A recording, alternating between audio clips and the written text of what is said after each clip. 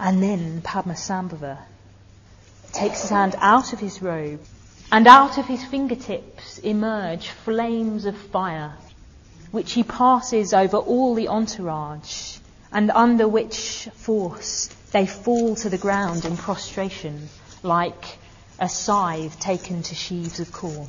So, not one for a small entrance, Padmasambhava. So yes,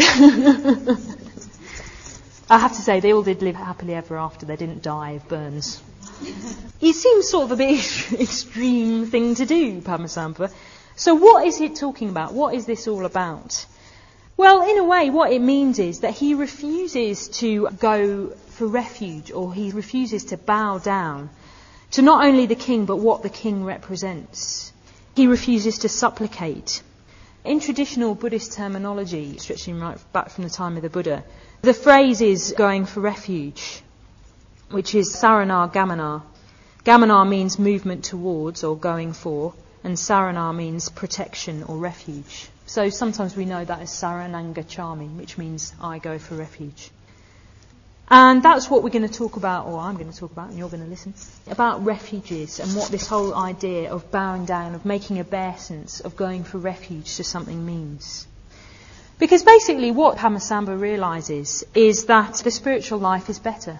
It's better than everything that the king represents, the king in his show of worldly power represents. And he decides that actually the spiritual life is more worthy of supplication, is more worthy of going for refuge to. So it's a bit like, on one side of the river you've got the king, and he represents worldly power.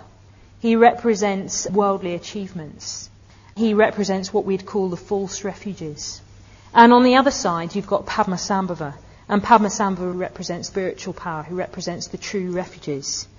And in this story, it's the true refuges, it's the spiritual power that's in charge, that will not subjugate to worldly power. Because Padmasambhava realises that if he bows down to that worldly power, then he's devaluing and undermining the spiritual power. It's a bit like a lion bowing down to a worm. That's how Padmasambhava sort of sees it. Nothing wrong with worms, they're great creatures, but you know. In a way, in Buddhism, the kind of teaching is that we're always going for refuge. In a way, we're always bowing down to something. We're always making obeisance to something. We're always supplicating, in a way, to something. Always going for refuge to something. And well, why is that?